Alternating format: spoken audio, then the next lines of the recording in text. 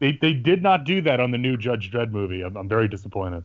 I like the new Judge Dredd movie. No, I'm being facetious. Oh. They actually did do it in the new Judge Dredd movie. You just I didn't remember that. No, they did. I'm giving you a hard time. Oh, come on. I'm tired, man. Luke Cage? Yes, Luke Cage. Luke Cage. Just saying. Yeah. Bill was the one. Bill, didn't you want to get to bed early? I know, but see, now I'm talking, so now I'm gonna. Your little friend Luke is on. Oh yeah. Stop it. This place is my reputation, my legacy, my blood.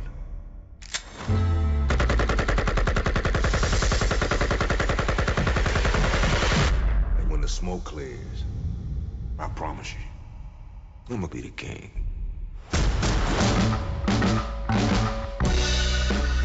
The shield of the king. Blood everywhere, none of it his. He had bullet holes in his shirt. How did he not get hit? That shotgun blast alone should have killed you. You're amazing. I don't want to be different than anybody else. People need you. Cops can only do so much. Harlem's about control, power. Politics is where the power is. It's gangsters like me that let you hold on to what you got. You never really know what anyone is capable of.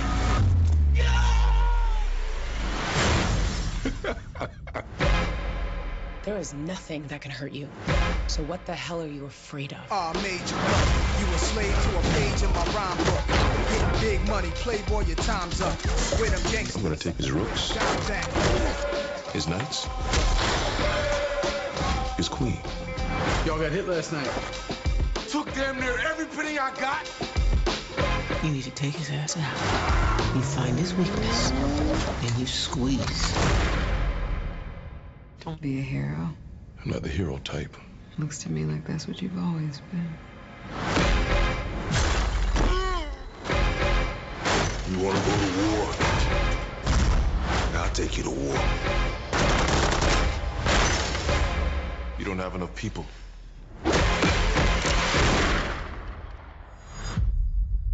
You want some?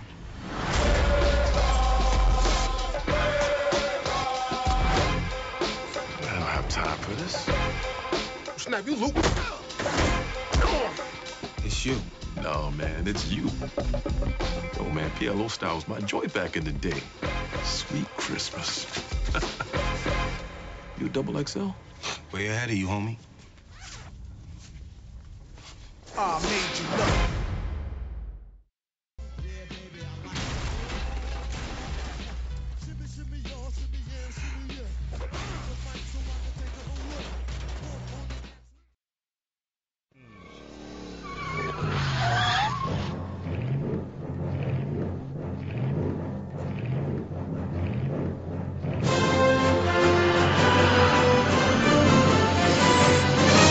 Back to the bin.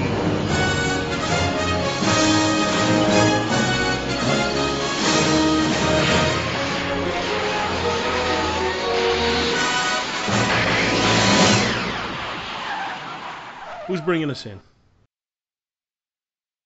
I guess I am. I'll bring it. I Jeez, can bring you it didn't in. even let me answer. Didn't let you answer. I'm sitting here with silence for 10 minutes. That was Luke not will silence bring for us 10 in. minutes. Luke I'll will bring bring us in. I'm Luke. Luke's got to stick together. Me, Luke Cage, Luke Skywalker. Oh, I got it. I'm a little slow on the uptake. He's like Bubba Shrimp. I was going to say Boba Fett. He's worth a lot to me, but He's no good to me dead. Is that the Boba Fett who went to, what's it, Biscuit in a Basket? That's Boba Fett, yeah. Oh, Bubba Fett. Boba Fett with the biscuit basket, yeah. Boba Fett, yeah. What else does Boba Fett say? I can't think of any Boba Fett lines. He screams like a girl, is that one. Whoa. Bill, which one are you doing? I don't know. Are you Just doing a pick book? One. I grabbed Marvel Team Ups number 75, which is really just them fighting a fire. Is that the one with Peter and Luke fighting in the big tenement fire deal? Yeah. I actually do have that one. I just don't have it out. Okay. I thought it sounded familiar. John Byrne did the art. Yeah. So it's really a nice one. I mean, there's really not much to it. I can do it. I don't even need a synopsis. I'll do it on the cuff. Famous last words. God, we'll never be here. We'll never finish tonight. All right, so bring it on in, Luke. Okay. All right. Hello and welcome everyone to Back to the Bins. I'm your co-host this evening, Mr. Luke Giaconetti. I want to thank everyone for downloading and listening to the show. And my cohorts tonight are your usual gang of bins diving, bins divers, binzers. We are binzers. Bum ba dum bum bum bum bum. Let me introduce first my good friend, Mr. Paul Spataro. Thank you, Luke. And Paul's usual partner in crime, Mr. Bill Robinson. Excuse me, Dr. Bill Robinson. You know, this is nice when we have guests because they bring the show in. It's very nice. Yeah, because you bring in the show all the time otherwise, right?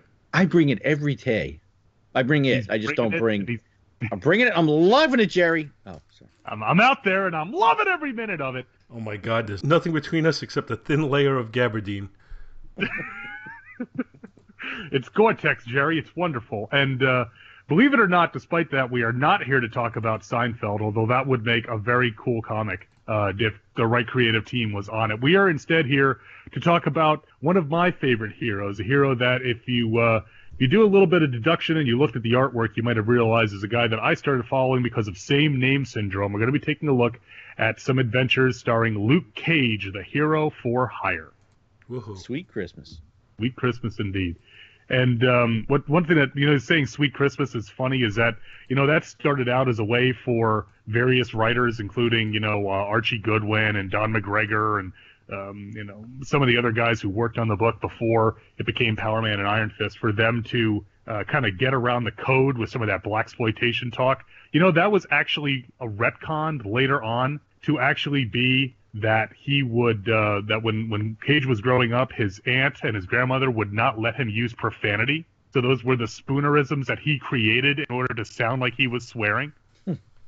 When I read it as a kid, I never saw that as like being as a swear from him. Yeah. I never I mean, obviously it isn't, but I mean, I never even saw it as having that tone.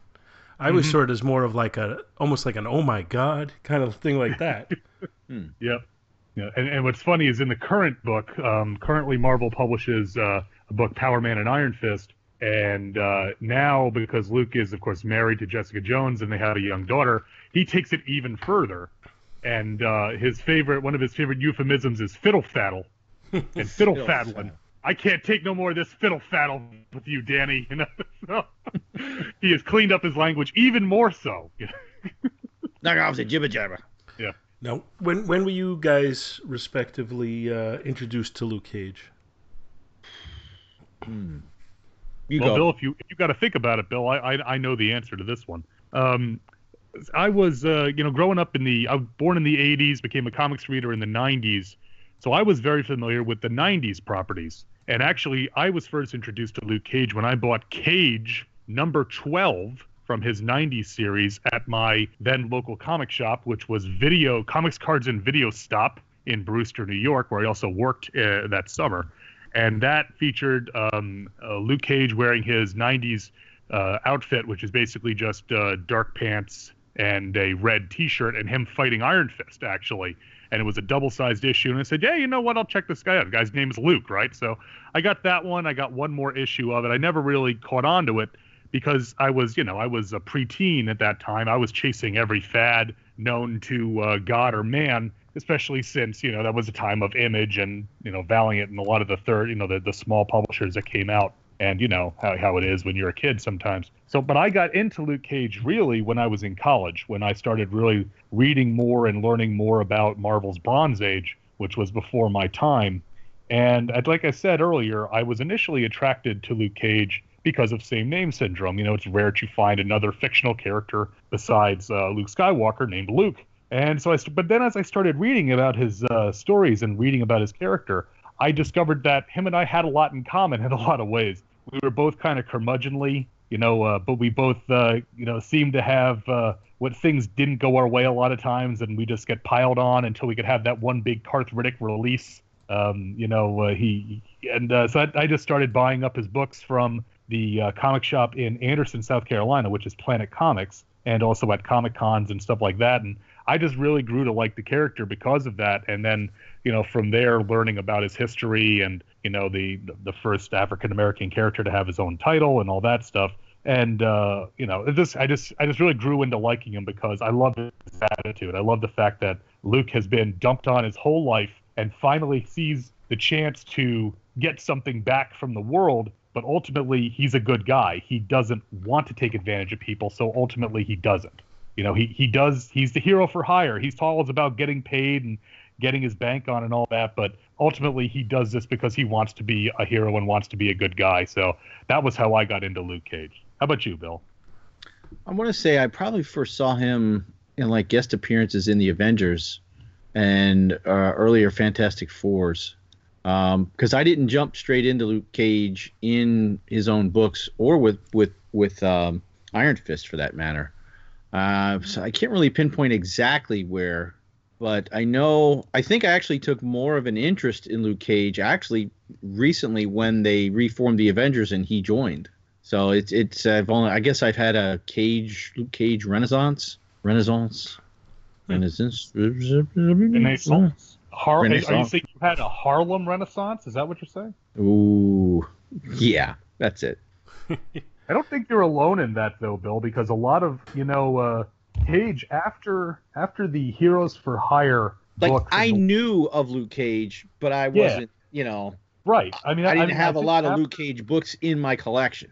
Yeah, well, what I'm saying is after Heroes for Hire, the one from like 1997 or so during Heroes Reborn, after that ended, I don't think Cage appeared again in a book until Secret War. So I mean, that's like 8 years where I don't think he made an appearance where he had a line until Secret War, and then Alias was right around the same time. So yeah, I mean, Brian Michael Bendis, there are some people that like what he did with Luke Cage. There are some people that really dislike what he did with Luke Cage. But good, bad, or indifferent, Bendis really likes the character and brought him very much into the spotlight, like you said, with New Avengers, because once New Avengers hit, Cage was front and center. He was on every Avengers team for a while there, and only recently is, left being associated with the Avengers and that whole family of books.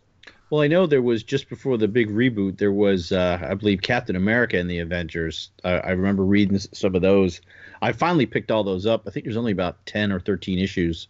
I think I might have finished that off when I was visiting you, Paul, up in New York. But I know there was some things that happened, and actually the Luke Cage and Sam Wilson and the rest and a bunch of the other Avengers, actually, I think it was due to machinations by the Red Skull, like their personality had switched, and they were actually becoming like corporatized a-holes, just to put it mildly. Was that the book Al Ewing was writing? Hold on. I know Al. Yes, it was. Yeah. Yeah, because he wrote Mighty Avengers that had Luke Cage, Blade, it was Captain America and the Mighty Avengers. Yeah. Well, I remember that team had like Cage and Falcon and Monica Rambeau and I had a lot the White Tiger, the new Power Man. It was a real interesting crew of guys that was on. And they had, was that the black superhero? Was it Blue Atlas? Yeah, the Blue Marvel. Blue Marvel. Yeah, Blue Marvel was like their scientific advisor guy. Mm-hmm. But he was also like Superman. But I was early on. He was always in his lab in that book. I remember that, because he's like Icon. He's like Superman, but he's also like super smart, So, but be that as it may, we're going a little bit earlier tonight than that, though. Yeah, well, I'm going to give my history also a little bit here. Yeah. So I feel like I'm left out of the crowd. I'm sorry. I'll just shut up. No need to shut up. But I just want to share. I started picking up books, around 1972 or so. And at that point, it was like, if it's on the stand that Marvel is producing it, I wanted it. So I had picked up Power Man number 20 was the first issue I had, which is the second issue featuring Cottonmouth, who's prominently in the series. That was my first exposure, and I read those books. I was totally unfamiliar, or totally, I guess, too young to appreciate what the whole blaxploitation film business was like. So I didn't really kind of catch any of that when I read it. I just read it, purely for the stories right out, and I enjoyed them. And then I remember the next exposure I had was picking up back issues, getting Spider-Man 123 when J. Jonah Jameson pays him to go after Spider-Man. And I just always, like I said, I always enjoyed the character. Then he joined the FF for a while. Then he teamed up with Iron Fist. And I enjoyed all of that. And then eventually I got out of comics. So when I got back in, the fact that he had kind of fallen out of prominence really, I hadn't even realized it. And I have mixed feelings about the Avengers run because I'm happy that Bendis revived the character. And I liked the way he wrote the character, but I would have preferred to see him written that way in a solo series because I just there's something about him being an Avenger that doesn't seem right to me. It's just too organized, too almost like you said, corporate. I like seeing him in just kind of the hero for hire mode. They were more like the underground Avengers because that's what I like. Yeah, that was when they were hiding out in Doctor Strange's Sanctorum, in his Sanctum Sanctorum. And it looked like it had been gutted and deserted, but it was because he had a glamour spell on it, and so that it appeared that way. And it was him, Jessica Jones, was Squirrel Girl hanging out with them too at that time? She was babysitting the baby. I don't know if she was doing it yet. Yeah, she eventually became the babysitter. And I think they had the Thing, Wolverine. They were like the underground Avengers. Yeah, and I agree with you, Paul. I like Luke on his own, or working with Iron Fist, or even when he was with the full Heroes for Hire, which had the Black Knight, Ant-Man, Cersei, a bunch of kind of leftover Avengers actually, but they were still the Heroes for Hire. But I think part of it is when he became an Avenger was after Avengers Disassembled, which to me has always been kind of the line in the sand between the Marvel Universe I knew when I was growing up and the current one, because that was when the Avengers got blowed up. That was it. When when somebody came or left from the Avengers, it used to be a big deal. And after New Avengers, it was like, oh, okay, well, we've got multiple books, so anybody can be an Avenger now. Yeah, that's one of my dislikes about the Avengers in recent years is it's not a big deal because you can point to virtually everybody in the Marvel universe and they've all been Avengers at one time or another. Right. Yeah. But anyway, I've always enjoyed the character, and this is a rare score episode because the miniseries, or the series, I don't know why you call it a miniseries, but the series has been out for I guess about 2 months now, and usually we do these episodes pretty much at the time of release or very, very close to it in time. And at this point, I've seen the entire series. Bill, what'd you say? You're into about episode 8? Yeah, I'd say I've seen about half to 3/4. But Luke's hasn't seen any, so I can't even reference where I've... Let's just say a major villain is taken down, but then he gets out of jail. That's right where I'm at. Okay. If you can figure out where I'm at. Spoiler free, having seen the entire thing, I found that the series starts very, very slow. The first 3 episodes or so, I was interested in it, but I was not hooked. The 4th episode, it gears up a little bit more, and they give you some more... Well, it's also told out of sequence. Yes. Which kind of threw me off at first until I realized that's what was going on. But the 4th episode was where I got hooked. So if anybody hasn't seen it... Is that the barbershop? Or was that earlier? Well, minor spoiler. I hope Luke doesn't mind me throwing a minor one out. And anybody who's listening who's really, really spoiler averse and hasn't seen it yet, I understand. But I'm going to give a minor one. And the 4th episode is actually the origin episode. Oh, okay. Yeah. And you actually... should we actually say what happened? No, I don't want. I want to try and stay relatively spoiler free. What I'll say is the origin is fairly true to the comics. I'd say it's very true to the comics. Hint, hint. Wink, wink. Nudge, nudge. Say no more. You're so subtle, Bill. Well, Luke's origin is not one of. I mean, as stupid as this sounds, it's not one of the more outlandish ones in the Marvel universe. I'll just say this: it's visually very close. How's that for a skirting? Why don't you just beat him over the head with it? all I'm saying is that I always thought, even back in the 90s when there was talk of a Iron Fist movie starring Ray Park, that I always thought that, well, if you get right down to it, Power Man's origin is relatively easy to film. It's not You don't need to be in a far off jungle. You don't need a gamma bomb explosion. You don't need anything really. It's fairly straightforward. I always thought, and I always said that was one of the strengths of it. But I think we're going to get to talk about his origin a bit more in detail a little bit later on the show, I think. Well, yeah, because that'll be the first book we're going to cover. So we definitely will discuss his origin.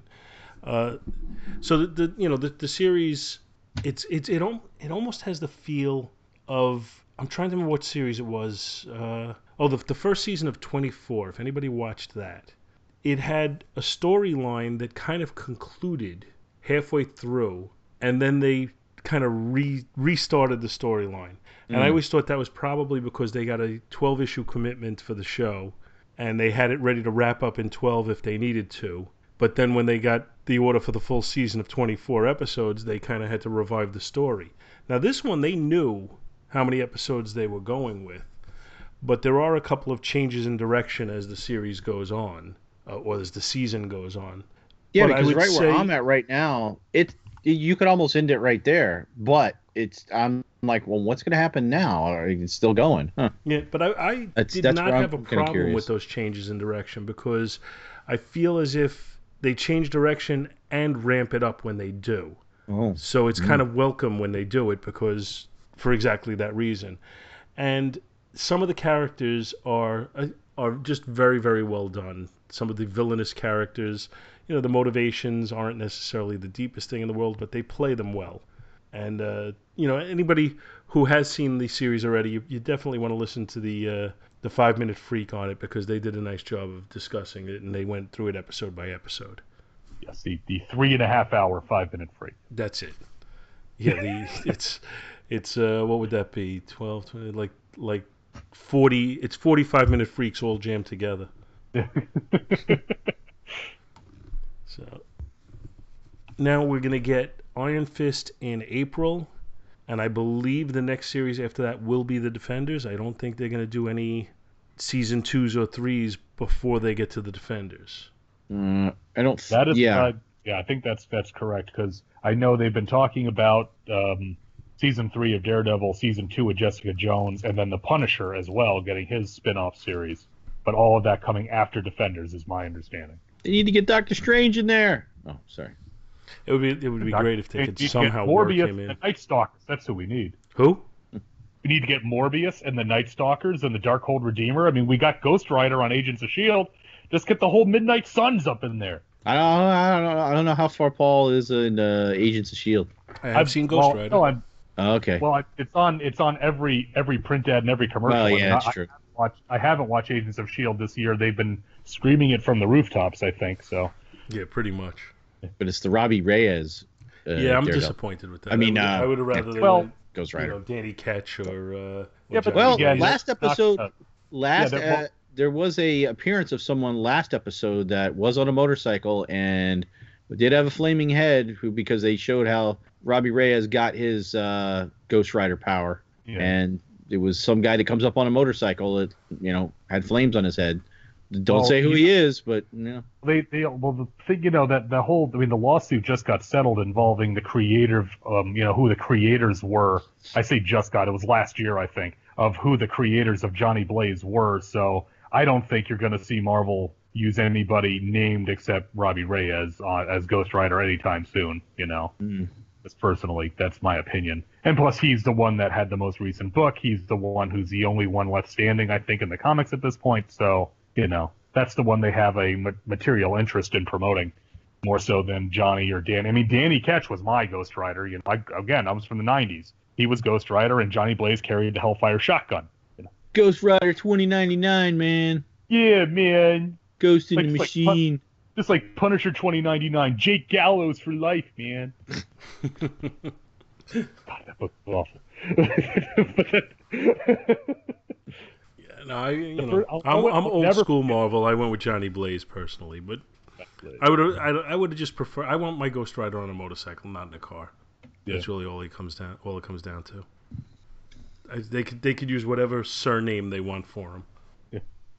But anyway, you want to start jumping into some books, or anybody got anything else? I'm pretty good. All right, I'll take that apathy as being a let's get into books. It wasn't apathy. It was a. I have a tough time calling that enthusiasm. Sweet Christmas. I'm ready. There you go. So I decided, as I usually do with these score episodes, to go a little older, and as I have done on several occasions. Huh? Nothing. I didn't say anything. What'd you say? I couldn't hear you. I'm getting old. Exactly. But I decided to go for the introduction of Luke Cage, which was in Hero for Hire #1 from June of 1972. So I guess that first issue I got must have been in 1974, because it was issue 20.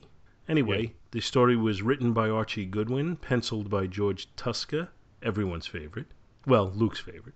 I was going to say. Inked by Billy Graham, lettered by Skip Koloff, edited by Stan Lee, and there's a credit also given that there's considerable creative contributions by Roy Thomas and John Romita.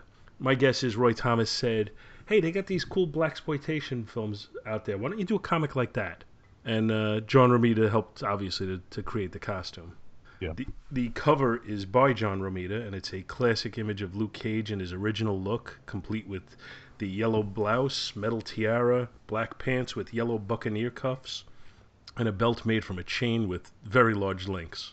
In the background, there are images muted with a red color scheme of Times Square type images, prison scene, and I do question, though, whether a deck of cards and a set of dice are evocative of Times Square as opposed to maybe Vegas. And the cover tells us this is our sensational origin issue.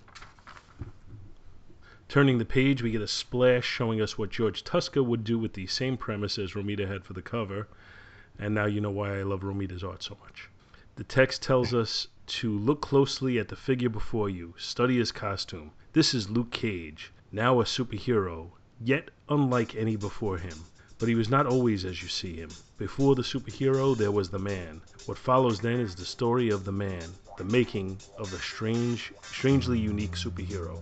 The story opens at Seagate Prison 1 year earlier, a maximum security prison from which no one has ever escaped, sometimes called Little Alcatraz. Carl Lucas is being released from a stretch in solitary where he was left for 3 days longer than his sentence. The correction officer, a dude named Quirt, is riding him hard. Carl Lucas is next talking to another prisoner named Shades, who wants to stage a demonstration of sorts for the new warden who's coming in, but Lucas declines to participate. Shades' flunky pulls a shiv on Lucas, who disposes of the flunky quickly with a left to the jaw. The head of the guards, Captain Rackham, and Quirt witness this, and Lucas is brought to Rackham, who wants to get in good with the new warden. Lucas declines his offer to work together, and Rackham orders Quirt to take him back to the hole and break him. Quirt proceeds to put a beat down on Lucas. The beating is stopped when the new warden, who looks to have been inspired by Clint Eastwood, comes in and puts an end to it. He has Quirt locked in the solitary cell with Lucas, who returns the beating that Quirt had been giving him. Next, the warden visits Rackham and busts him from captain to regular guard. Later on, Lucas is visited in his cell by a doctor, Noah Burstein, who has a medical project that requires a unique brand of man. Lucas tells Burstein about his past, about how he was on the streets with his surrogate brother, Willis Stryker, and how they were violent criminals, until Lucas tired of that lifestyle. The two then started competing for the affection of a woman called Reva. So one night, she was out with Stryker, and they were ambushed by the Syndicate. Reva gets away and calls to Lucas for help. He quickly goes to Stryker's aid, takes out the attackers, leaving quickly with Stryker before the police arrive. At this point, Reva's too afraid to continue with Stryker's lifestyle. She tells him as he's recovering, and he blames Lucas for turning her against him. Reva and Lucas get serious over time until Stryker frames him as a drug dealer. And so, now he's in Seagate. And, as a kicker, Reva is eventually killed in the crossfire of an attempt on Stryker's life. Back to Seagate, and the 1 year prior to the beginning of the episode, but after the flashback that we just saw, where Dr. Burstein tells Lucas that if he volunteers for a project, it could influence the parole board. Lucas declines because he doesn't believe he would survive. In his cell, Lucas is visited by Rackham, who tells Lucas that he plans to make his life into a living hell, and at that, Lucas decides that he might as well volunteer for the project. The next day, the project begins in some type of dungeon. The doctor says it's an biochemical system for stimulating human cell regeneration.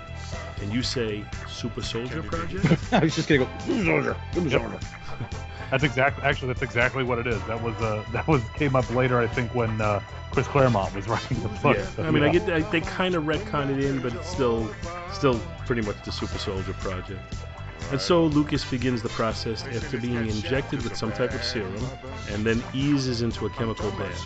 While the doctor is off checking levels or some such thing, Rackham makes his way into the lab and messes with the controls, causing the electro-biochemical process to soar to crazy levels until Lucas actually punches his way out of the chemical hell. Lucas slaps Rackham, who was taking aim with his gun, but it's as if he struck him with a hammer. Lucas punches the wall in frustration and is startled when the stones start breaking.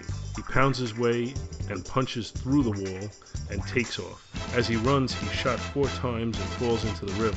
He's taken by the current to a darkened area where he sees that he's only bruised where the bullets hit him, even though the guards have to assume that he's dead. Eventually, Lucas makes his way to the mainland. He unexpectedly stops a dude that was attempting a robbery and is given a cash reward. He visits a costume shop and then Reva's grave. He takes on the name Luke Cage and starts his search for vengeance on Willis Stryker. Now it's time to don his superhero outfit and start to put a crimp on Stryker's criminal operation.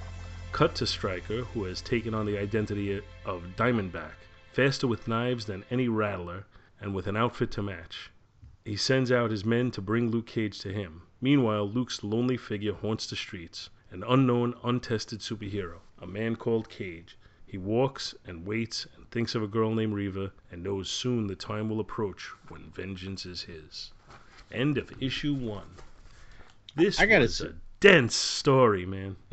There is so much of this origin story makes it to that episode. Yes. That episode and that series, because there's what didn't make it into that episode makes it into the series in other places. Yeah, like the name Diamondback. That's the guy that's fronting Cottonmouth, and it's Willis Stryker. Oh, see, I didn't know that. Oops, spoiler. And that's also, okay. And Shades is in the series. Yep. Is Comanche in there also? That's his partner. That's with him here in the prison. Yeah, no, Comanche's not in it, and Shades kind of has a different role. Well, but he does have an older. Yeah, isn't that the old guy that's telling him?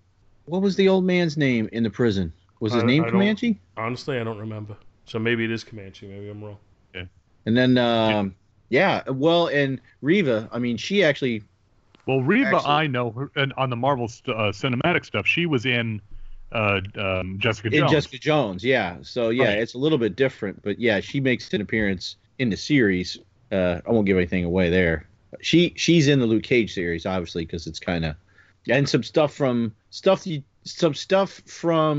Jessica Jones that was left unanswered is answered in the Luke Cage series concerning Reva. Yeah. So it's interesting. But looking at this issue. Oh, sorry. Yeah, this issue is very. You're right. It's very dense. There's a lot of story here because we get his origin kind of on 2 fronts. We get the origin of Luke Cage, who Hero for Hire, and we also get kind of the origin of how Carl Lucas, law-abiding citizen, ended up in Little Alcatraz in Seagate Prison. So there's kind of 2 different sets of origins here because we get to see how he goes from being, getting, framed and put in jail for a crime he didn't commit, and how he takes that and turns it, how that little twist of fate here of being a volunteer, air quotes up to the microphone, volunteer for this project, how it kind of changes his life irrevocably. So yeah, there's a lot to this. I remember I got this, I first got this issue off of eBay when I was in college. I got issues 1, 2, and 3 off eBay, some of the earliest Luke Cage comics I ever bought. And I remember it was just like a lousy, rainy day, and it was too cold to go out and do anything. So I just sat in my room and read Cage comics. And I remember thinking, like, wow, this is good stuff. There's a lot to this. You can tell this is a Bronze Age, debut book. They're going to set you up so you know what the character's all about and what the series is all about. Well, it's an interestingly written book because I could easily have seen what's contained in this book, being dragged out for 6 issues and still being very, very entertaining. On the other hand, the way this is written here and paced in here is also really well done. It's not that I would say one way would be superior to the other, which usually some books we look at and we think, oh, it would be much better if it was decompressed a little bit, and other books we look at and we say they should tighten it up. I think this story is done well enough in this book that it works, but if they had dragged it out, there's enough information in there that they easily could have made it go much longer. Luke, was this origin ever retold in any other locations, like drawn out or explained differently or updated? Never. I don't think it was ever done that I'm aware of with this detail. They do touch on the origin. There is a 4-part storyline in the 90s Cage book called The Power and the Cure, which is all about the Power Man process and other guys that have undergone it. And Luke actually undergoes it a second time, which is why he gets the strength upgrade at some point between the end of Power Man and Iron Fist and when most modern readers would be familiar with them. But they never really go into any more detail than this. There are some retcons around it, and some, additional retellings, but nothing like, like in Iron Man, they did it a couple of times where they told his origin again, and they do a slight retcon to update it or change it around, and they put the Mandarin in there at one point. There was never anything like that for Luke Cage. This one kind of stands on its own as his, kind of the definitive telling of his origin. Now, the other thing... And the thing that always... Oh, go ahead, Paul. I was going to say the other thing that struck me in this book was, with the exception of Quirt and Rackham, who I really don't care at all for their character models, and they are kind of, to me, stereotypical bad George Tuska. With the exceptions of the two of them in this book, I really like the way this is drawn, the way the story is told, and I think some of that has to do with Billy Graham's inking combined with Tuska. And I think it's far superior than when Billy Graham drew it by himself, or when George Tuska was inked by, like, Vinnie Colletta, which I think we're going to see later. Yeah. I thought it had a real moody feel to it, mm-hmm. and I thought it was just very well done. Like I said, I don't care for Quirt and Rackham. I don't like the way they're drawn. I just think they're just typical George Tuska background characters. Usually the characters that he draws that way aren't even named characters. But, now, you said the opening page is drawn by John Romita, right? No, the cover is drawn by John Romita. Oh, okay. The splash page is Tuska. Oh, that's pretty good. Well, to me, it's pretty good, but when you compare it to the cover, it doesn't compare. Well, and we've had the discussion on here before about George Tuska, and you're right. Tuska draws ugly people a lot of times because that's a lot of times the people he was tasked with drawing. I always my example I always go back to is you look at the pre-issue 100 era of Iron Man when actually it was Archie Goodwin and George Tuska were doing that as well. You see a lot of the board members of Stark Enterprises or the protesters outside, or they'd all look kind of like you see with Rackham and Quirt. They'd have kind of almost caricature type of look. In fact, one of my favorite panels in this book, if you go to page 7, when Warden Stewart is reading the Riot Act to Rackham. Rackham is in so shocked, his eyes are bugged out of his head. He's dropped his cigar. He's dropped his drink. I look at that and I immediately see that as George Tuska. But you're right. I think having Billy Graham inking it helps stuff like that because it lets the more grotesque and cartoonish aspects of Tuska's art come out without being lost to the heavier inks that Vinnie Colletta tends to use. I agree with you. I think this book the art in it, I think, is very good. I mean, admittedly, I'm a Tuska fan, but the storytelling and even in the flashbacks and everything is very easy to understand and easy to follow. And it has that kind of seedy underground, what you'd expect a 70s blaxploitation film to look like. It's got that kind of grime. It's that layer of film on top of it because that was what they were going for. The term that I've seen used and that I've subscribed to for not only this book, but also some of the other ilk from the Marvel Bronze Age of the era, like Iron Fist and Master of Kung Fu, and is urban surrealism. It's an attempt at urban realism, but it's also a Marvel code book. So it's a little bizarre in itself. So it's surreal at the same time that it's attempting to be realistic. But even when he draws pretty people in this book, they look good. Reva looks good. A couple of times we see her on page 13, we get a really nice, pimp hitman. I like that. That's cool. Yeah, I would say, without giving up my grade, which I won't do yet, I would say this is as good as you get with George Tuska, in my opinion. And that isn't meant to be an insult, because I do like the artwork in this book. Again, I'm not giving my grade yet, but I do like the artwork in this book. And this is, to me, off the top of my head, this is his best. Mm. Maybe you're a bigger fan than me. Maybe you could point to something that's better.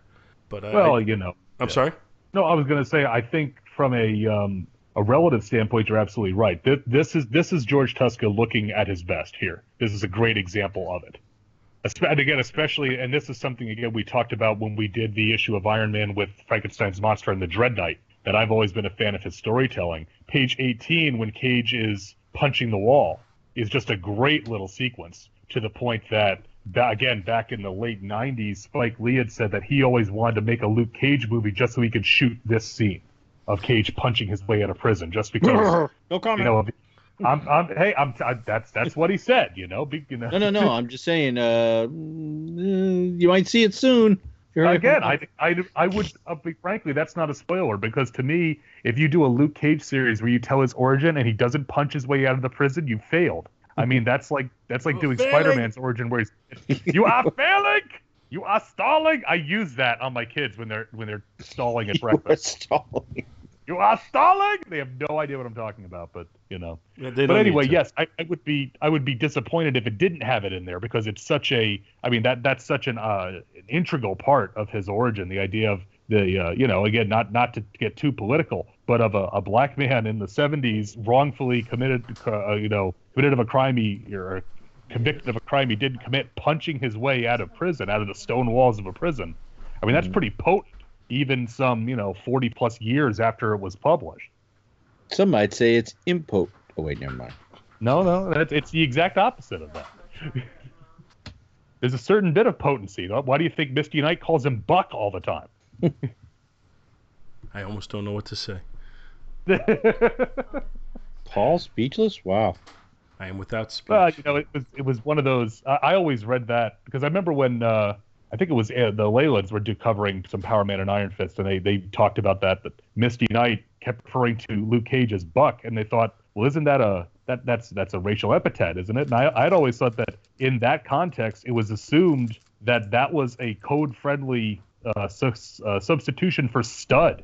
It's like he's this giant virile black guy walking around with his shirt unbuttoned to his navel, with pecs for days. I mean, it's not exactly subtle here. This is what's going on with it. So, but again, maybe that's just my interpretation. But anyway, in this book, like I said, there's not much in the way of superheroism. It very much is the origin, like we said, but I think it's still really enjoyable because you get a lot of that, even though it's kind of melodramatic because it is the Bronze Age with the emotions of being double crossed and Reva's death and all that. It plays to a very solid foundation that you get with this sort of superhero pathos, and I think it does a really good job of it. And I think Goodwin is he's a guy that he gets more credit now than I think he did maybe in the last in the 90s and the 2000s as a guy that told good stories and had good ideas, and I believe that you are right from what I've read, Paul, that Roy Thomas kind of came up with the idea that, hey, we should do a blaxploitation character, but the origin and all that mostly came from Goodwin. And again, I'm he seems that he doesn't get the credit of some of his contemporaries, but almost like just month in, month out, turning in good solid stuff. And when he gets a chance to do an origin, something like this, I think he really gets to shine. Yeah, I think he did a great job with this. All around, I enjoyed this story. I enjoyed it when I read it. I guess I probably read this around 1975 or so, and it hasn't lost any of its charm to me. And I've started a Luke Cage reread through. I'm only about five issues in so far, but I've just kind of started going through it again because I'm enjoying it. It's rekindled an enjoyment of this character for me. Yeah. Let's see. I'm trying to remember issue 2 is Diamondback again. Issue 3 is Gideon Mace. Issue 4 is Black Mariah. No, issue 4 is the Phantom. Oh, is issue 5 Black Mariah? Yes. Okay, yes, the Phantom and Black Mariah, and then after that you're coming up on everybody's favorite story with Doctor Doom. That was one of the first issues I covered on Bins. Yes, great story. And you know what's funny is when that panel from that page when he says, "Where's my money, honey?" When that started making the rounds on Facebook a few years ago, my friend Adam, he called me. He goes, "Is that a real panel?" I said, "Yeah. You want to borrow the issue?" Now, what do you think when they did this? I read this and I think they were inspired that Luke Cage is James Brown. Any thoughts? Picture him from when he was in The Dirty Dozen. Oh, I was thinking. No, not the singer. Well, you should have said Jim Brown. I'm going James Brown. He's not going. I'm gonna punch myself out. I'm gonna punch out. Okay, yeah, Jim Brown. Excuse me. Okay. The famous running back. Yes, I would say Jim Brown or Shaft. As opposed to say Richard Roundtree or somebody like that. Yeah. Well, Cage doesn't have the mustache like Richard Roundtree did. And the thing with the stuff with Jim Brown, especially when he's in prison, the way his haircut is and stuff, and Rackham calls them militants. That always makes as a pejorative. But yeah, I could see that that kind of from that era especially.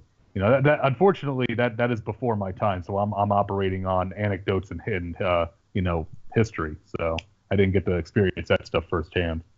By the time I was introduced to the character, him being a black character was not that it wasn't part of it, because it was, and he still primarily fought other black characters, like the character the Bushmaster went on to be known as the Power Master, and then his henchman was Hardcore, and there was a bunch of other guys like that, but it wasn't as how do I put this, front and center, consciously part of the book's DNA as it was here in the 70s. And you see it all through the book as it goes through up to even after it becomes Power Man and Iron Fist. It was Cage being a black man was such an important part of it that even by the end of the book, when Jim Owsley, aka Christopher Priest, took over, that it became very pronounced. And it's one of those things that it's tough because you've got a bunch of, to speak plainly, you've got a bunch of white artists doing this book in the early 70s. And to be fair, most of these guys were guys living in the city.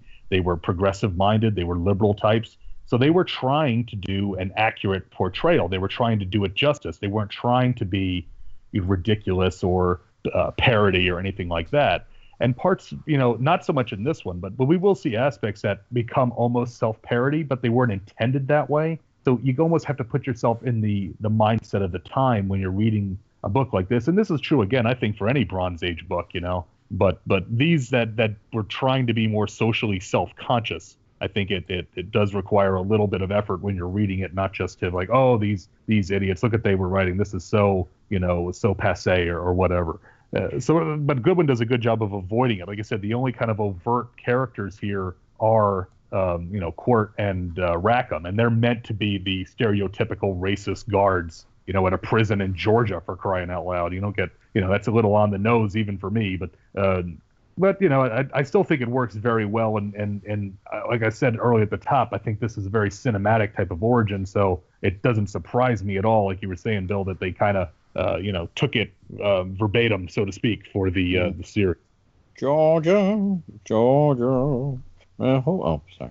And just one little or two little bits of trivia, real quick. And I know this is not a let Luke talk about Luke Cage for an hour and a half.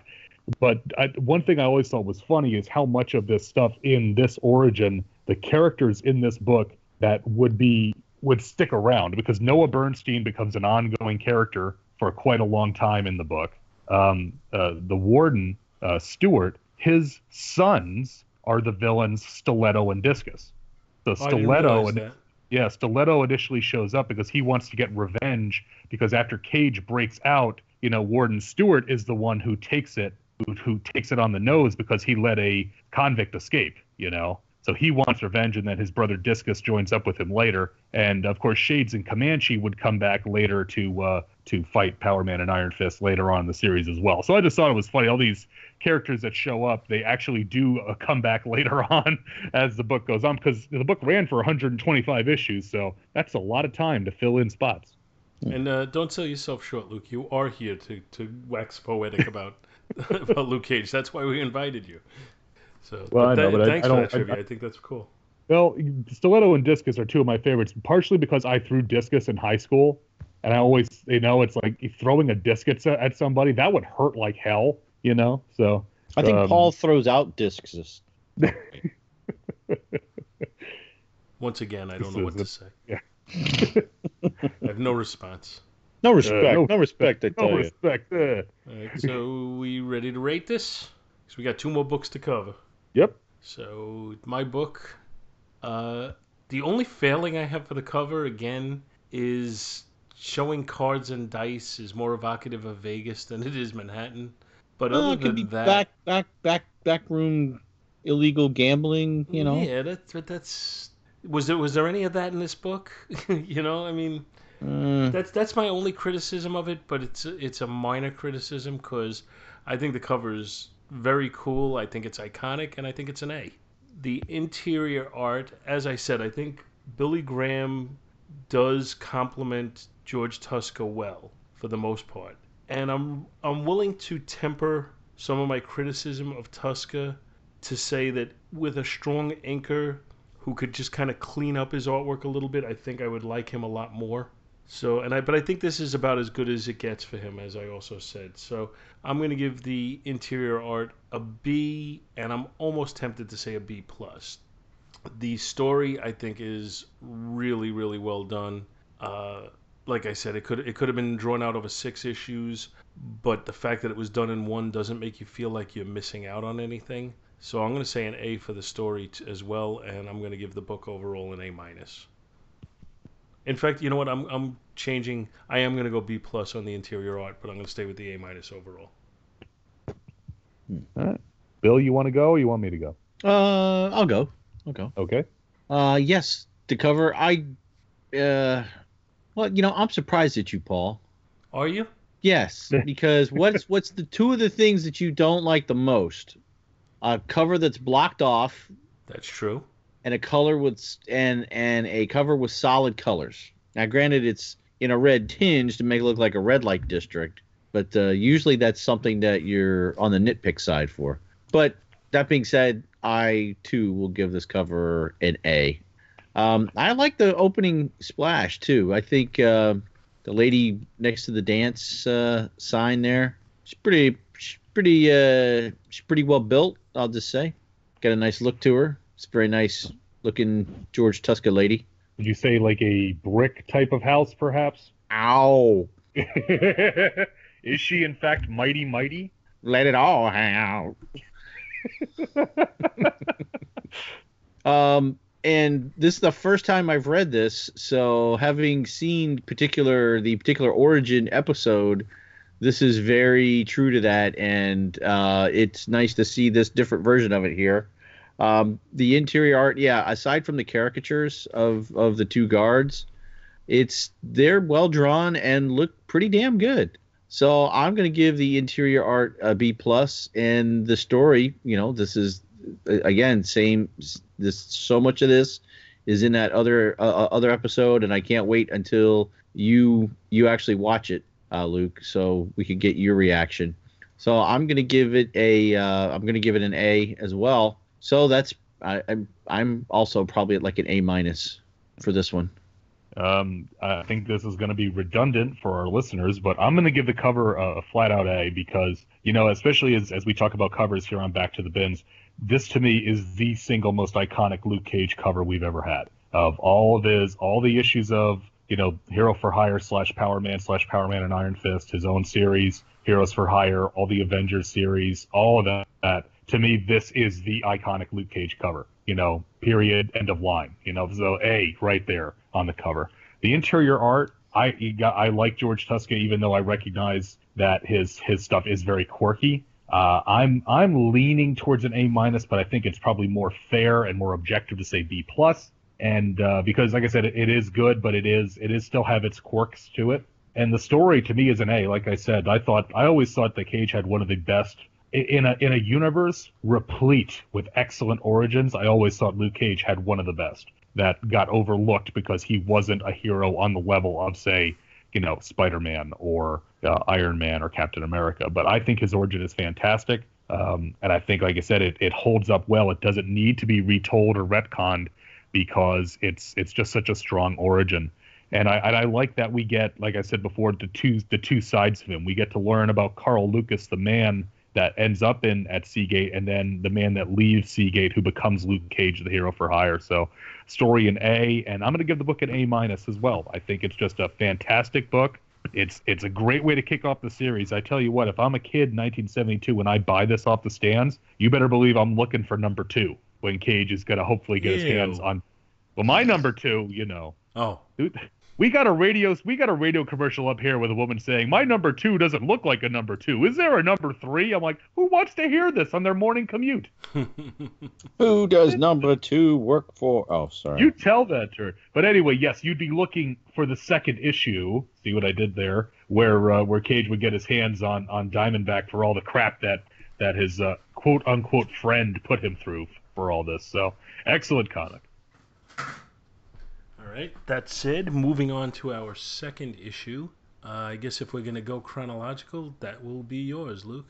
Yes, it will. And I almost brought issue number 18, which is funny because, Paul, you were saying number 20, which was the second issue with Cottonmouth. Issue 18 features Luke fighting Steeplejack and teases Cottonmouth at the end. But I decided instead to go with Luke Cage Power Man number 28. And this is cover dated December 1975. And the reason why I went with this is because, first off, it features one of my favorite villains from Luke Cage's Rogues Gallery, which is actually quite extensive because he fought a lot of his own villains because he didn't interact that much with the Marvel Universe at large. But I also chose it because when you guys were doing your retrospective on 1975, you specifically made fun of this cover.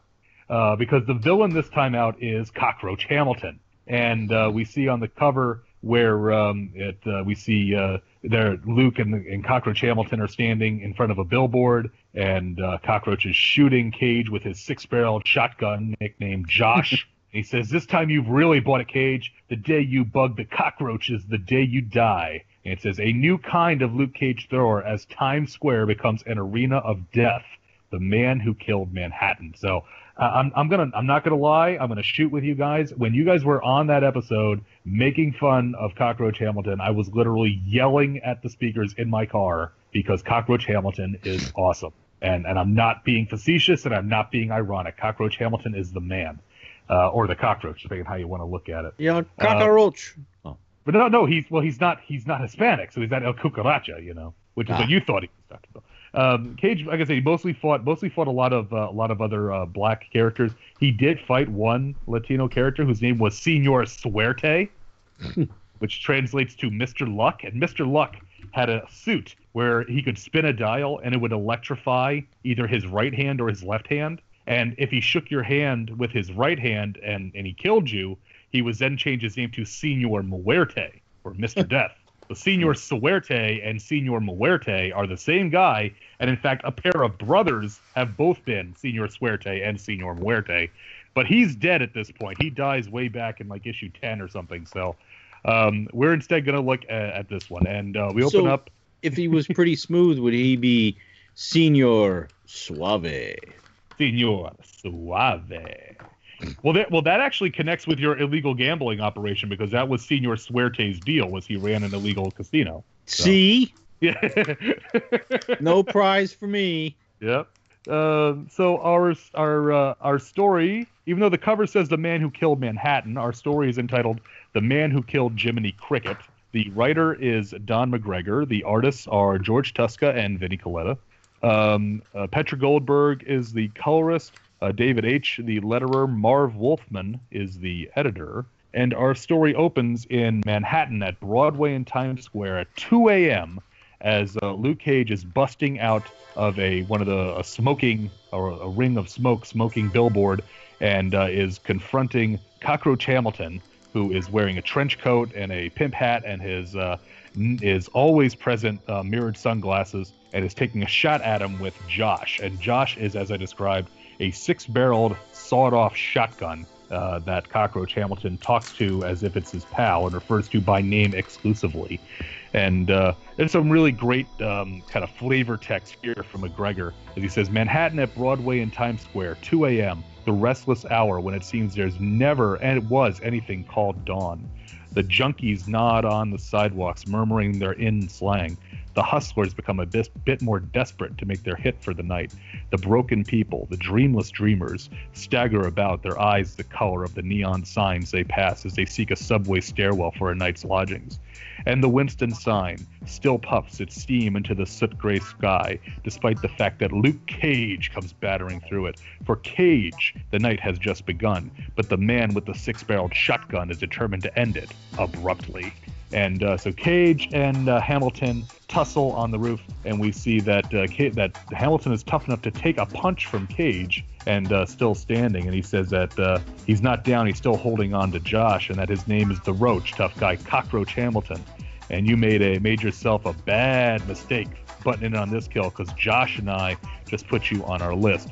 And so Cage rushes at Cockroach, and he runs right down the barrel of Josh, and Cockroach pulls the trigger and blasts him at point blank range with all 6 barrels, and it sends Cage crashing almost over the side of the building down to the street below. Only by grabbing one basically handhold on the building does he save himself from crashing down onto Times Square below. But the target of the assassination is still up on the billboard, and he screams. His name is Harry Wentworth, and he said, "I'm the guy your boss made the deal with, your contact." And so he's trying to plead for his life and figure out why he's being targeted. Cockroach Hamilton doesn't care. He says, "You want to say hi to Josh?" before he says goodbye to you, and he just blasts him with the shotgun and sends his shot-ridden carcass flying over the edge, crashing into the awning below, and then down as everybody looks on. In fact, there's some gallows humor as one guy makes a joke about this ain't the kind of way to get people to recruit for the Navy. I made me think of you, Dr. Bill. I'm not sure how seeing a dead guy getting flung off a building is recruiting for the Navy, but I thought maybe you meant the guy in the gay pirate outfit making the comment. Yes, but so the police rushed onto the roof right after Cockroach makes his escape in the tussle and Wentworth hits the floor, and they are led by Detective Chase. And Chase is a hard-boiled guy despite his paisley flowered shirt and orange sport coat. But it's the 70s, you do what you got to do. And so he kind of gives Cage a hard time about it. And Cage gives it to him right back. And he said that if you check below, the guy was also blasted away by that shotgun, the same one that tore my threads up. And Chase is not really impressed, but he's willing to listen to Cage because, he's seen some horrible stuff as a detective in New York in the 70s. So he's willing to give Cage a shot because he thinks he might be on the level. So the two of them talk, and they say that and actually, it's actually a really nice bit of continuity here because he says that Chase tells him that since he's opened his office, Cage has been around 4 dead bodies. And in fact, quite a few of Cage's villains do end up dead at the end of their stories, but not at Cage's hands. It's a typical type of Marvel thing where they become dead because of their own stupidity. But a lot of dead people were around Cage at this time. So Chase and Cage agree to that he says that come out into the precinct sometime and we'll talk about the facts of life, and their exchange information that Charlton Grunge, who's the owner of Adonis Chemical, who was Wentworth's boss, and that they found out that Cage was hired to find out by Grunge to see who was stealing and selling information about the stuff that Adonis Chemical was doing, and that led him here, which is what led to the confrontation and Wentworth getting killed. So Cage goes back to his office to try and sort things out. He runs into D.W. Griffith, who was the manager of the Gem Theater that Luke's office is above. Luke once again is thwarted by the drink machine at the Gem Theater, which was an ongoing gag that the drink machine never worked, yet he still kept trying. Cage is his shoulder is still hurting where he got shot by Josh. So he takes the he gets on the subway train and he heads uptown into Harlem to go visit with Dr. Noah Bernstein. And Bernstein has been set up there in a clinic along with Claire Templeton, who is not in this issue, but is Luke's ongoing love interest at this time. So as Cage goes into the clinic, we see that Dr. Bernstein was visited by some strange shadowy figure outside, but that's a story for another time. As he is inside attending to a young boy whose mother has brought him in. And the kid seems very happy to meet Power Man. And he says, "I seen you around. You ain't afraid of nothing, are you?" And so with the kid looking on, Dr. Bernstein has to set Luke's shoulder. And Noah seems to be taking a good deal of enjoyment out of putting Cage through all this pain. And this goes back to some of the other stuff that Bernstein gets into a lot of scrapes because of Cage.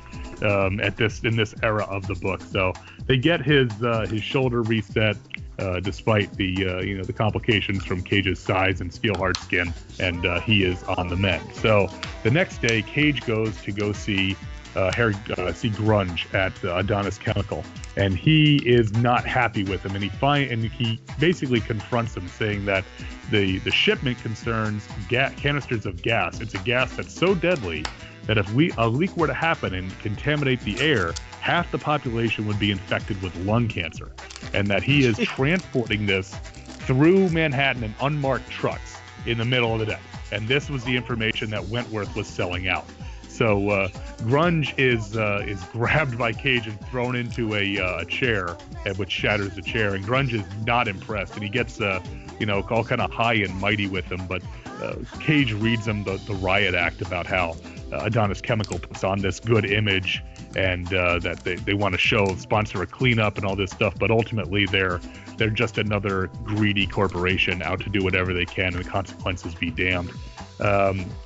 And Grunge, throws it right back in his face, and then eventually makes a very ill-fated decision and takes a swing at Cage. And so Cage decks him with a left cross that sends him flying over his desk and into and partially through the wall.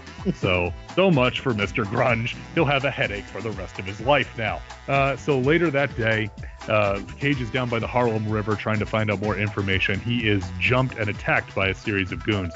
And Cage makes, they don't really have much they can do to Cage. He hits one guy with a great bit of onomatopoeia that says crack. And again, it's like, this dude he's going to have a hard time explaining this at the hospital. So that goes on until Cockroach Hamilton pops up, and he has Josh aimed right at Cage's face. And you think, oh, he's going to blow Cage's face off. Well, not so, because he's got one barrel loaded with a gas canister, and he gasses Cage and knocks him unconscious. And one of the goons says, "Let me at him, Roach. I'm gonna bust his kneecaps for him. Let him make some lip about that." And Hamilton says, "You ain't gonna do nothing of the kind. The man's gotten himself out of line, and he's got more to worry about than his kneecaps, a lot more." And so Cage awakens, and he is now in a very unusual predicament, as he is tied up underneath the Harlem River Bridge, and he is tied up right at the junction point where the bridge will split to let a tugboat pass. And lo, what's coming down the Harlem River? It's a tugboat. And he says the tugboat horn intrudes upon his thoughts insistently, and there is another sound, the grinding of gears. The bridge is about to open to let the boat pass through, and the full implication of the trap hits Cage. His legs are manacled to one half of the bridge, his wrist to the other. When the drawbridge begins to rise, it will tear him in half. And that is where our story ends, to be continued in the next issue, which will also introduce Cockroach Hamilton's boss, Piranha Jones. So, like I said, I picked this one because in a lot of ways this is very typical of Luke Cage's stories from this era. He's taking on a job. He doesn't always have the most savory of clients that are willing to pay him, but ultimately Luke wants to do the right thing. So even though his clients are maybe asking him to do something for their own greedy reasons, he's going to look into it and do the heroic thing out of it. I also like that this deals a lot with what I said earlier, the urban surrealism. I mean, the whole sequence at the beginning in Times Square with, Hamilton gunning down Wentworth, and then people joking about his body, and there are people buying pretzels and just kind of gawking at it as the police are checking him out and all that. It's very cynical. It's very much in the vein of the blaxploitation films that it was taking inspiration from. And again, I really do like Cockroach Hamilton. He's the hitman. He's got this ridiculous pimp's outfit, but it's all intentional. And his weapon of choice seems kind of ridiculous, but if it's 6 sawed-off shotguns on one trigger, so that is enough to put the hurting on Luke Cage. That's got to be a pretty powerful weapon. And he's a favorite of mine. And so like I said, even though it ends on a cliffhanger, it's not a done in one. I really like this issue, and I thought it's a lot of fun. What did you guys think? I tend to agree with you, and I think you hit it on the head when you said how this is pretty much typical for the stories of the era. I think you picked one that kind of has that whole feel to it. So I think that was a cool idea, and it's just, I don't know, like I said, when I was reading these as a young teenager, I didn't think of it as blaxploitation because I really didn't know what blaxploitation was. So I was just reading it to get a good story, and I enjoyed reading them. But when you look at it with an idea of what that was, and I mean, just, villains named Piranha Jones and that type of thing, it's totally Cockroach Hamilton. It's totally in with that. But just the same, I think they're good, solid stories on their own behalf as well.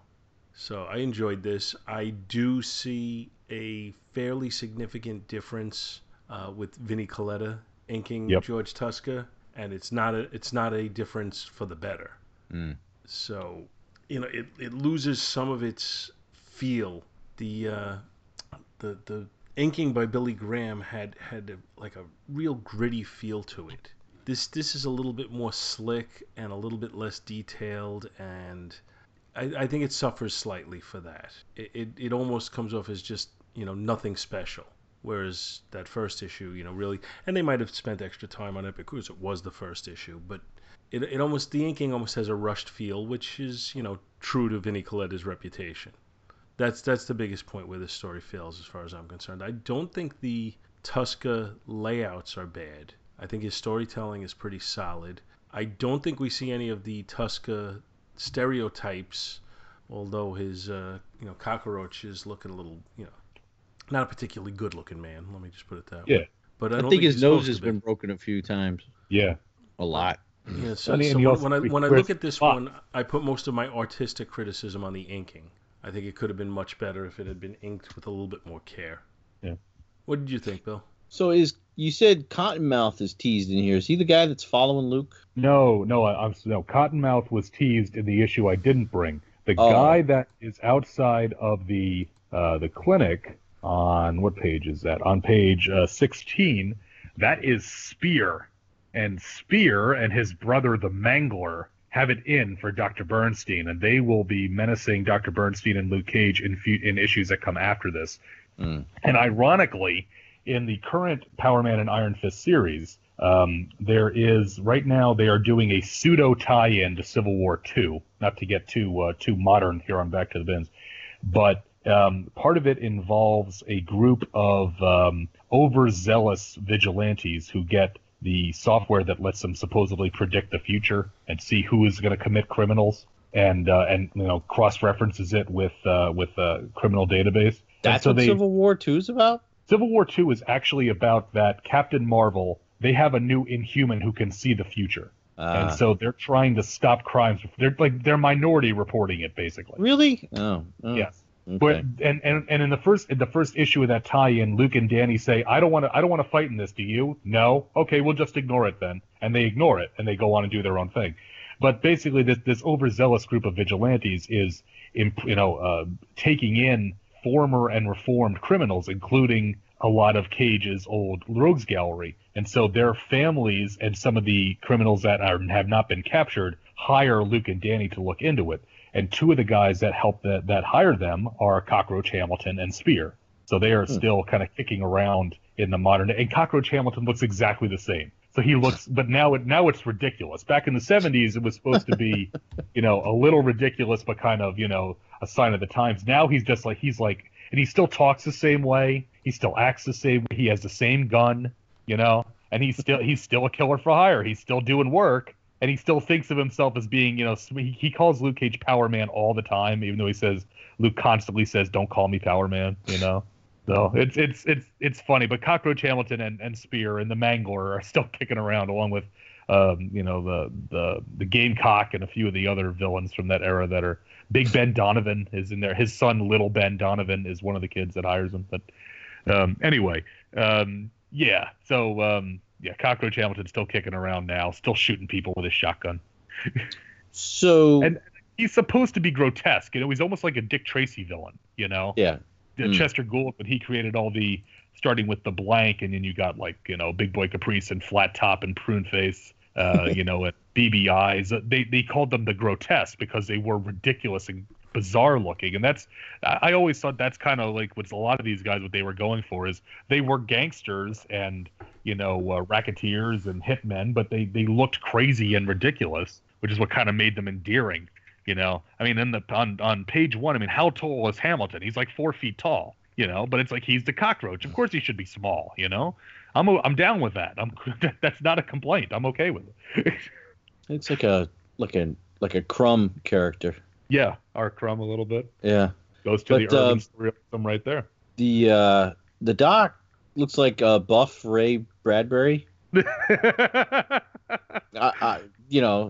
kind of look like Ray Bradbury. Especially when they're all talking with when he's behind the counter and he's kind of leaning there, and Luke's talking at the bottom of page of 17. Yeah, it's like oh, let me tell you a story, kid. Yeah, he's gonna. Well, one time Ray Harryhausen and I, Look over there, Luke. Let me yank your arm out. Ah!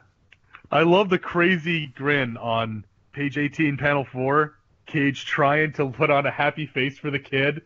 He's just terrifying that kid even more. Yeah, it doesn't hurt at all. This is great. And doesn't take the tiara off.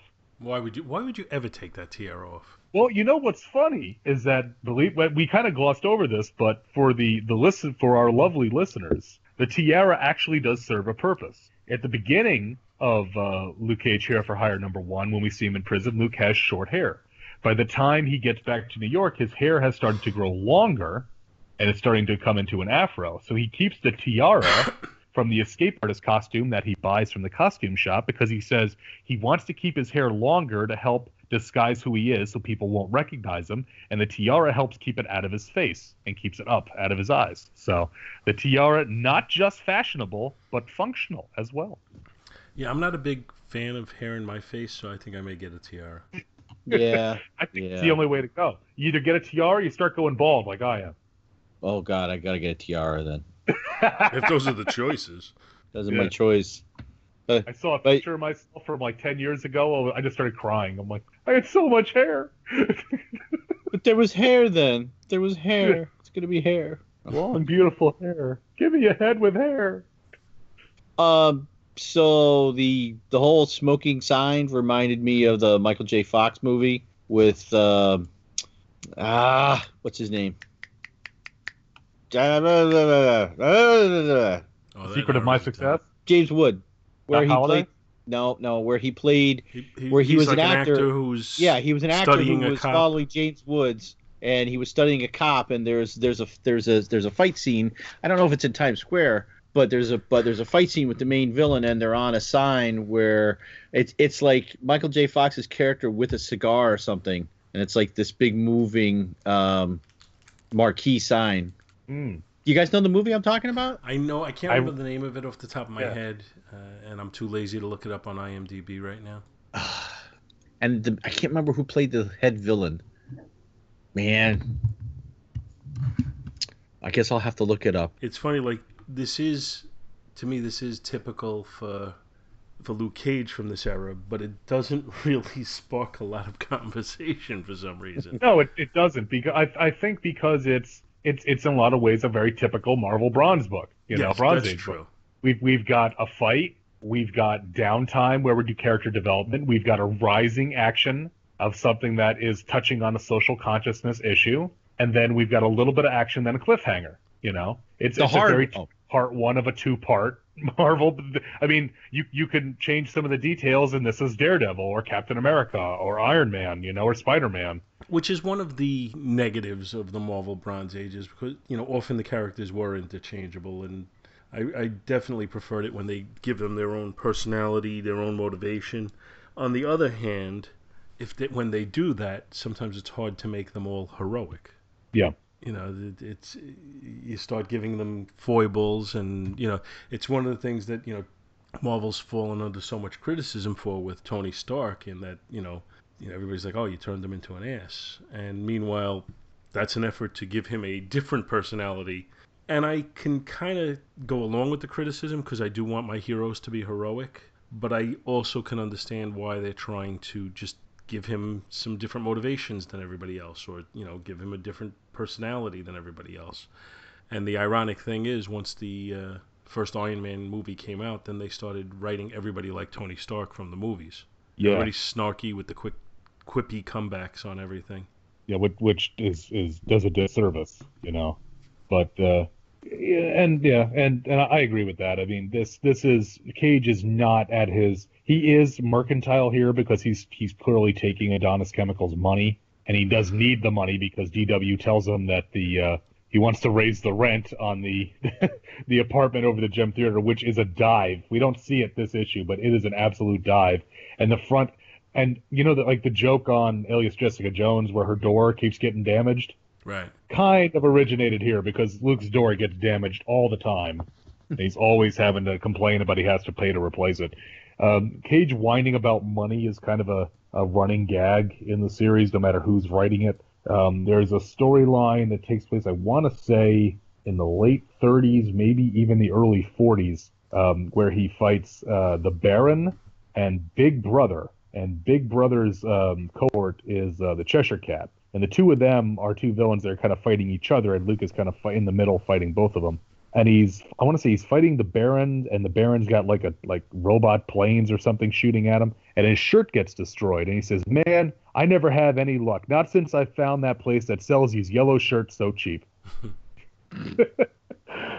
Which, appropriate, but yeah, like I said, it doesn't spark a lot of conversation, I don't think, because it's a very straightforward book. I mean, there's a lot of nice little touches here. On page 15, when Cage is heading back to the Gem, they're still, McGregor's still talking about 42nd Street, and you almost get the feeling that, if you read, what is it? I think it's the Untold Story of Marvel Comics. They talk about like Jim Starlin and Steve Englehart and Steve Gerber and some of those other guys. They would just, they would go out and just walk the streets sometimes, and wherever they ended up in New York, they ended up, and that's how certain, they would get inspiration to use certain areas, or they'd end up in a cinema showing a Hong Kong chop sake movie, and that was why they wanted to do kung fu stories, or Jim Starlin would be on some pharmaceutical substance and start talking about causality in the universe and all that. So you almost get the feeling that McGregor might have done some of this. He talks about how where he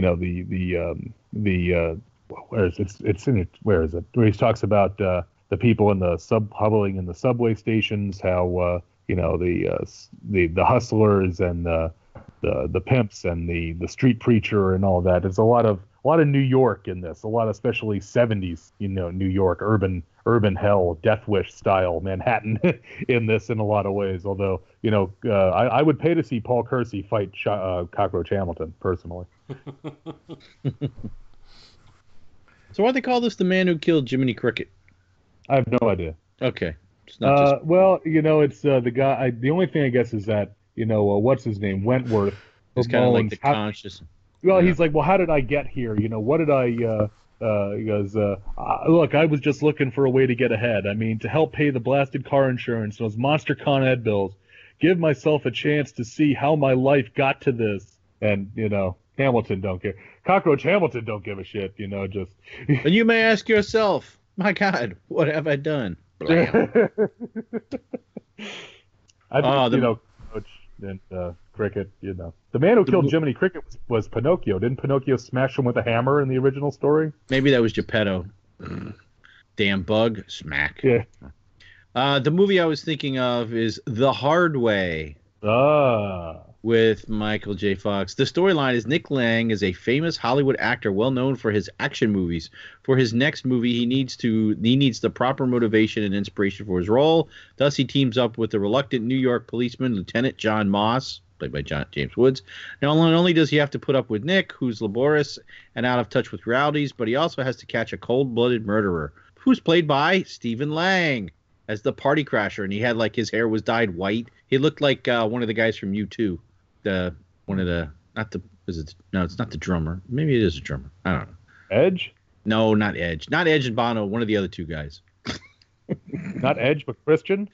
One half of former World Tag Team Champions Edge and Christian? No, not that Edge and Christian. No. I was having a conversation once, and I said, yeah, Edge was in Highlander Endgame, and this person was arguing they were arguing like he was in the damn movie. It's like, no, he wasn't. It turns out I was talking about Adam Edge Copeland, former WWE World Heavyweight Champion, and they were talking about the Edge from U2. Mm.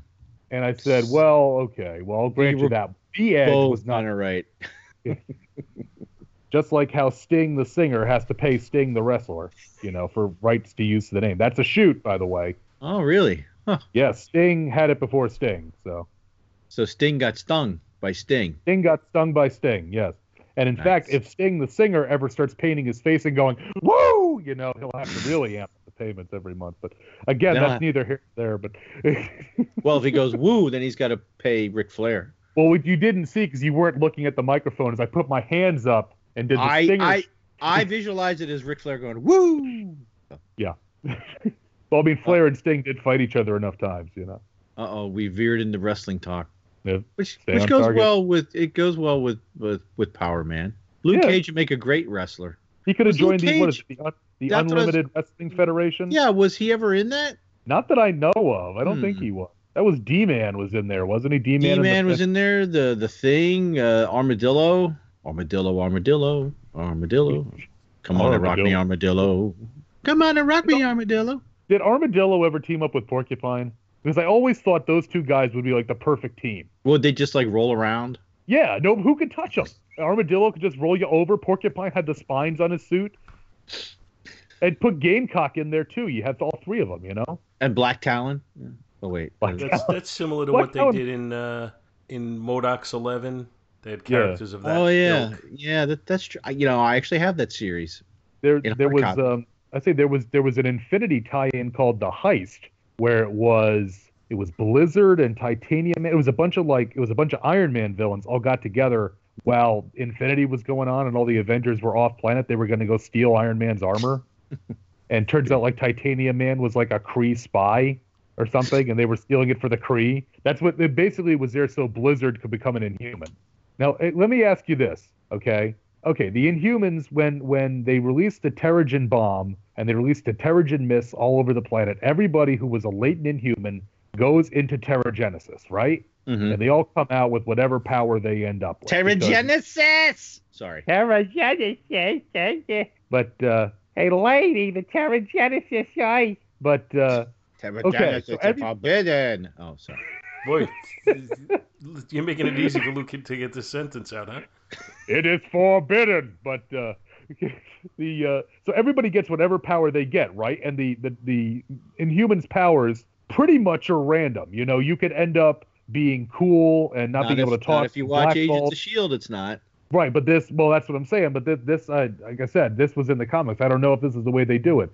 But Donnie Gill, who's the second Blizzard, right? After Armand Shanka, who was Jack Frost and then became the Blizzard, okay? He has no powers. He is the Blizzard because his suit generates intense cold, okay? He's just a normal schlub dude. He undergoes Terrigenesis and then wakes up and now has ice powers. Isn't that convenient? I was going to say, how convenient. Yeah. This is cool. I don't have to change my code name. What? He should have got lava powers or something, and then still called himself the Blizzard. Wasn't on Agents of S.H.I.E.L.D., wasn't that the name of the guy that got the Blizzard powers, Donnie Gill? Yeah, the kid. Yeah, Donnie Gill was the kid who got the cold powers, yeah. Yeah. But that kid wasn't a supervillain before that, using a cold suit. No, correct. So that to me was just really, because I thought, oh, okay, they'll turn Blizzard into somebody else. No, he's still the Blizzard. I wish I had cold powers. I would use my powers for good. Yeah, you'd keep cold cuts cold at picnics. Yeah, but then it would make my drinks cold. Damn it. Yeah. Well, did I tell you about what I'm doing with sandwich meat? Whoa! Hey, this is a family show. No. For my diet, I've given up sandwich meat. I'm quitting cold turkey. Oh, jeez. I'm sorry. That was just an amazing joke, and you just didn't get it. I'm sorry. You're making me hungry. Aren't we always? Just look all at right. me. Well, let's rate this book instead of talking about cold cuts, because damn it, I am hungry. It makes me want to have. If I was a comic book writer right now, I would be creating a supervillain named Mortadella, the death meat. Does he sling his salami and sausages around? Maybe. And with deadly precision. He could team up with Condiment King from Batman the Animated Series. He could fling a Vienna sausage like nobody. I think if somebody writing Luke Cage in the 1970s had heard me say that, you might have seen Mortadella on as a villain in that series. I mean, this is the same company that did have Jesus Christ guest starring in Ghost Rider, except it wasn't actually Jesus Christ because whoever was writing it left the book before they finished it. But anyway, I still think he should have hung around. If he had hung around long enough, I think we all know Jesus Christ would have joined the Avengers. But you call him Captain Jesus or something, maybe, I don't know. But before I offend any other members of the faith here, let's rate the book. So, cover. I like the cover because I think it's real dynamic with Hamilton shooting Cage and Cage coming at us, but Cage's anatomy is kind of wonky because I'm guessing he's shot and his head and shoulders are kind of leaning forward, but the angle looks kind of weird, and he's got like a Kirby hand going on there. But I still like it, and I think it's a neat cover. It's kind of a I'm a little more prone because it's Cockroach Hamilton. I'm gonna give it a B minus. It probably deserves a C plus, but I'll go B minus. Interior art, like we said, I like Tuska's layouts and his pencil work. I think he does some good facial expressions in this book as well. But Vinnie Coletta's inking, it's just not well suited to it because you need there's some detail that's clearly being lost here a couple of places. So. Interior art, I'm going to give a C plus. Story, I like the story quite a lot. I know, again, we didn't have that much to say about it because it's kind of a typical Marvel Bronze Age, but I like it a lot. I think it introduces a very straightforward, kind of cool villain. I think Cage gets a few cool moments to shine where he gets to get on his high horse and act morally superior. But we also get to see Cage put low by the simple act of having his shoulders set. So I think it's a well put and has a great cliffhanger. I do have to say I do like that kind of Batman 66 style cliffhanger being tied between the two halves of the Harlem River Bridge. So I'm going to give the story a B, and overall I'm going to call it a B overall for the book. What do you guys think? For badass book. B for badass. What? Damn. I like in the cover where he's falling through the rings of smoke coming out of the marquee sign. And what exactly is he shooting out of that shotgun? Pink rays of death. Pink rays of death. It's like the purple death ray that the Amazons have. Pew. I'd say for the cover, the background it's just kind of a little bit plain. It's just, I mean, the front's kind of dynamic, but it seems like there's just that one building back there that just, I don't know, it's just bugging me for some reason. But I think I'll give it a C plus on the cover. The interior, wow, cockroaches, man, that's one ugly dude. And he is drawn ugly. We get the guest appearance by Ray Bradbury, a gay pirate, a pre-Magnum PI Tom Selleck as Detective Chase with no mustache. All you need is a mustache on him, and he's Tom Selleck from Magnum with the shirt. What do you think? No? Yes? Yeah, absolutely. Yeah, could work. Or he could be David Hasselhoff. Oh, yeah, even better. Make his hair black. And he's, Kit, let's go.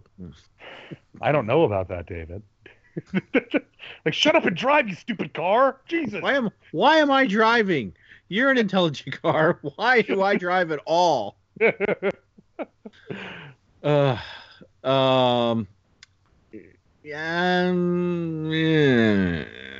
going to give it a C plus on the interior art. And the story, yeah, you're right with the Batman 66 ending. And Dad was pretty smart, blasting him with a gas canister too, knowing that he really can't hurt him, and he knocks his ass out. So I kind of like that. So I'm actually going to give the story a B+, A-. So that's bringing me up to probably about a B as well for the book. Das Buch. Okay. Points to Gil Kane for the cover for managing to work in his up-nose shot on the billboard. Bonus points to Gil Kane.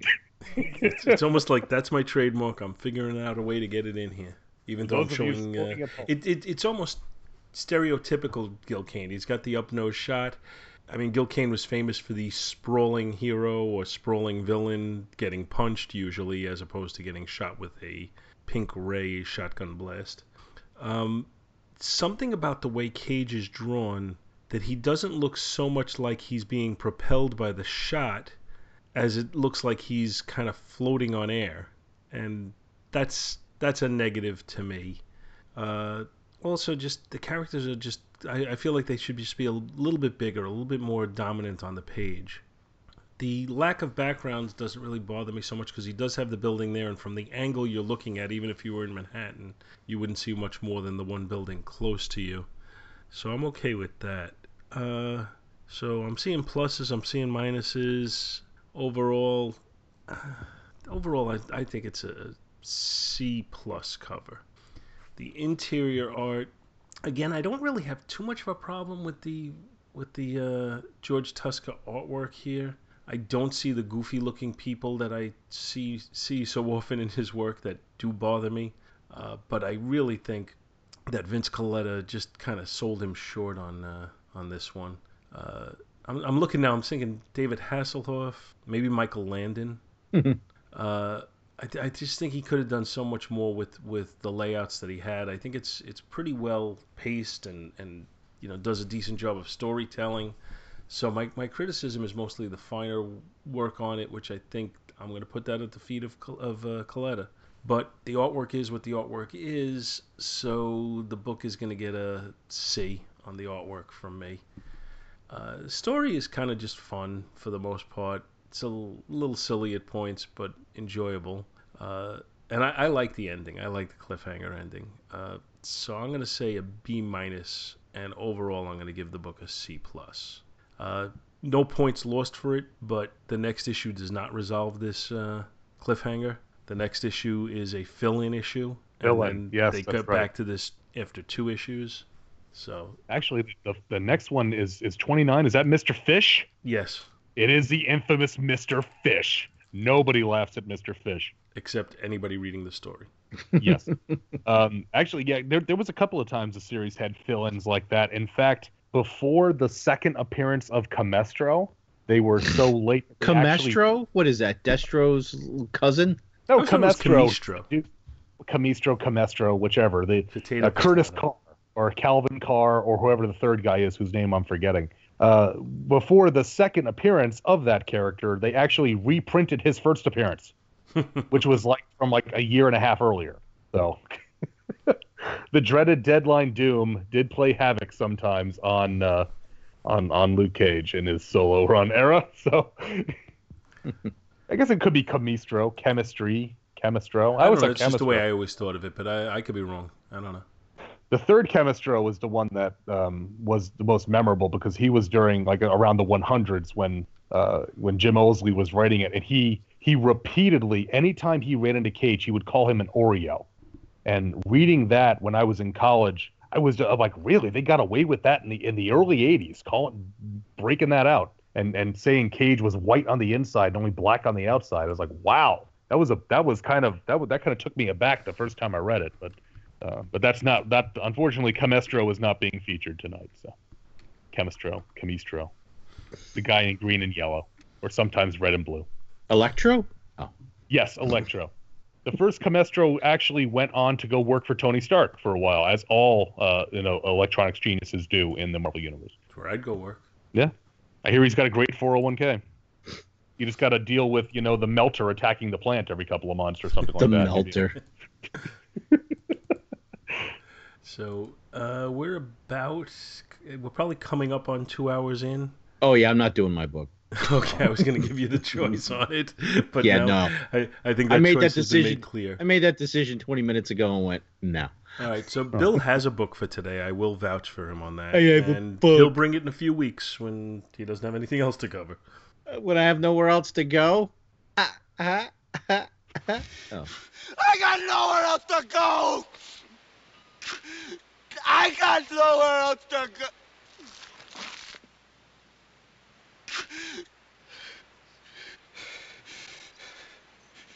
I got nothing else. Thank you so much for listening to our show, and we hope you'll continue to join us each and every week for more good old-fashioned comic book back issue awesomeness.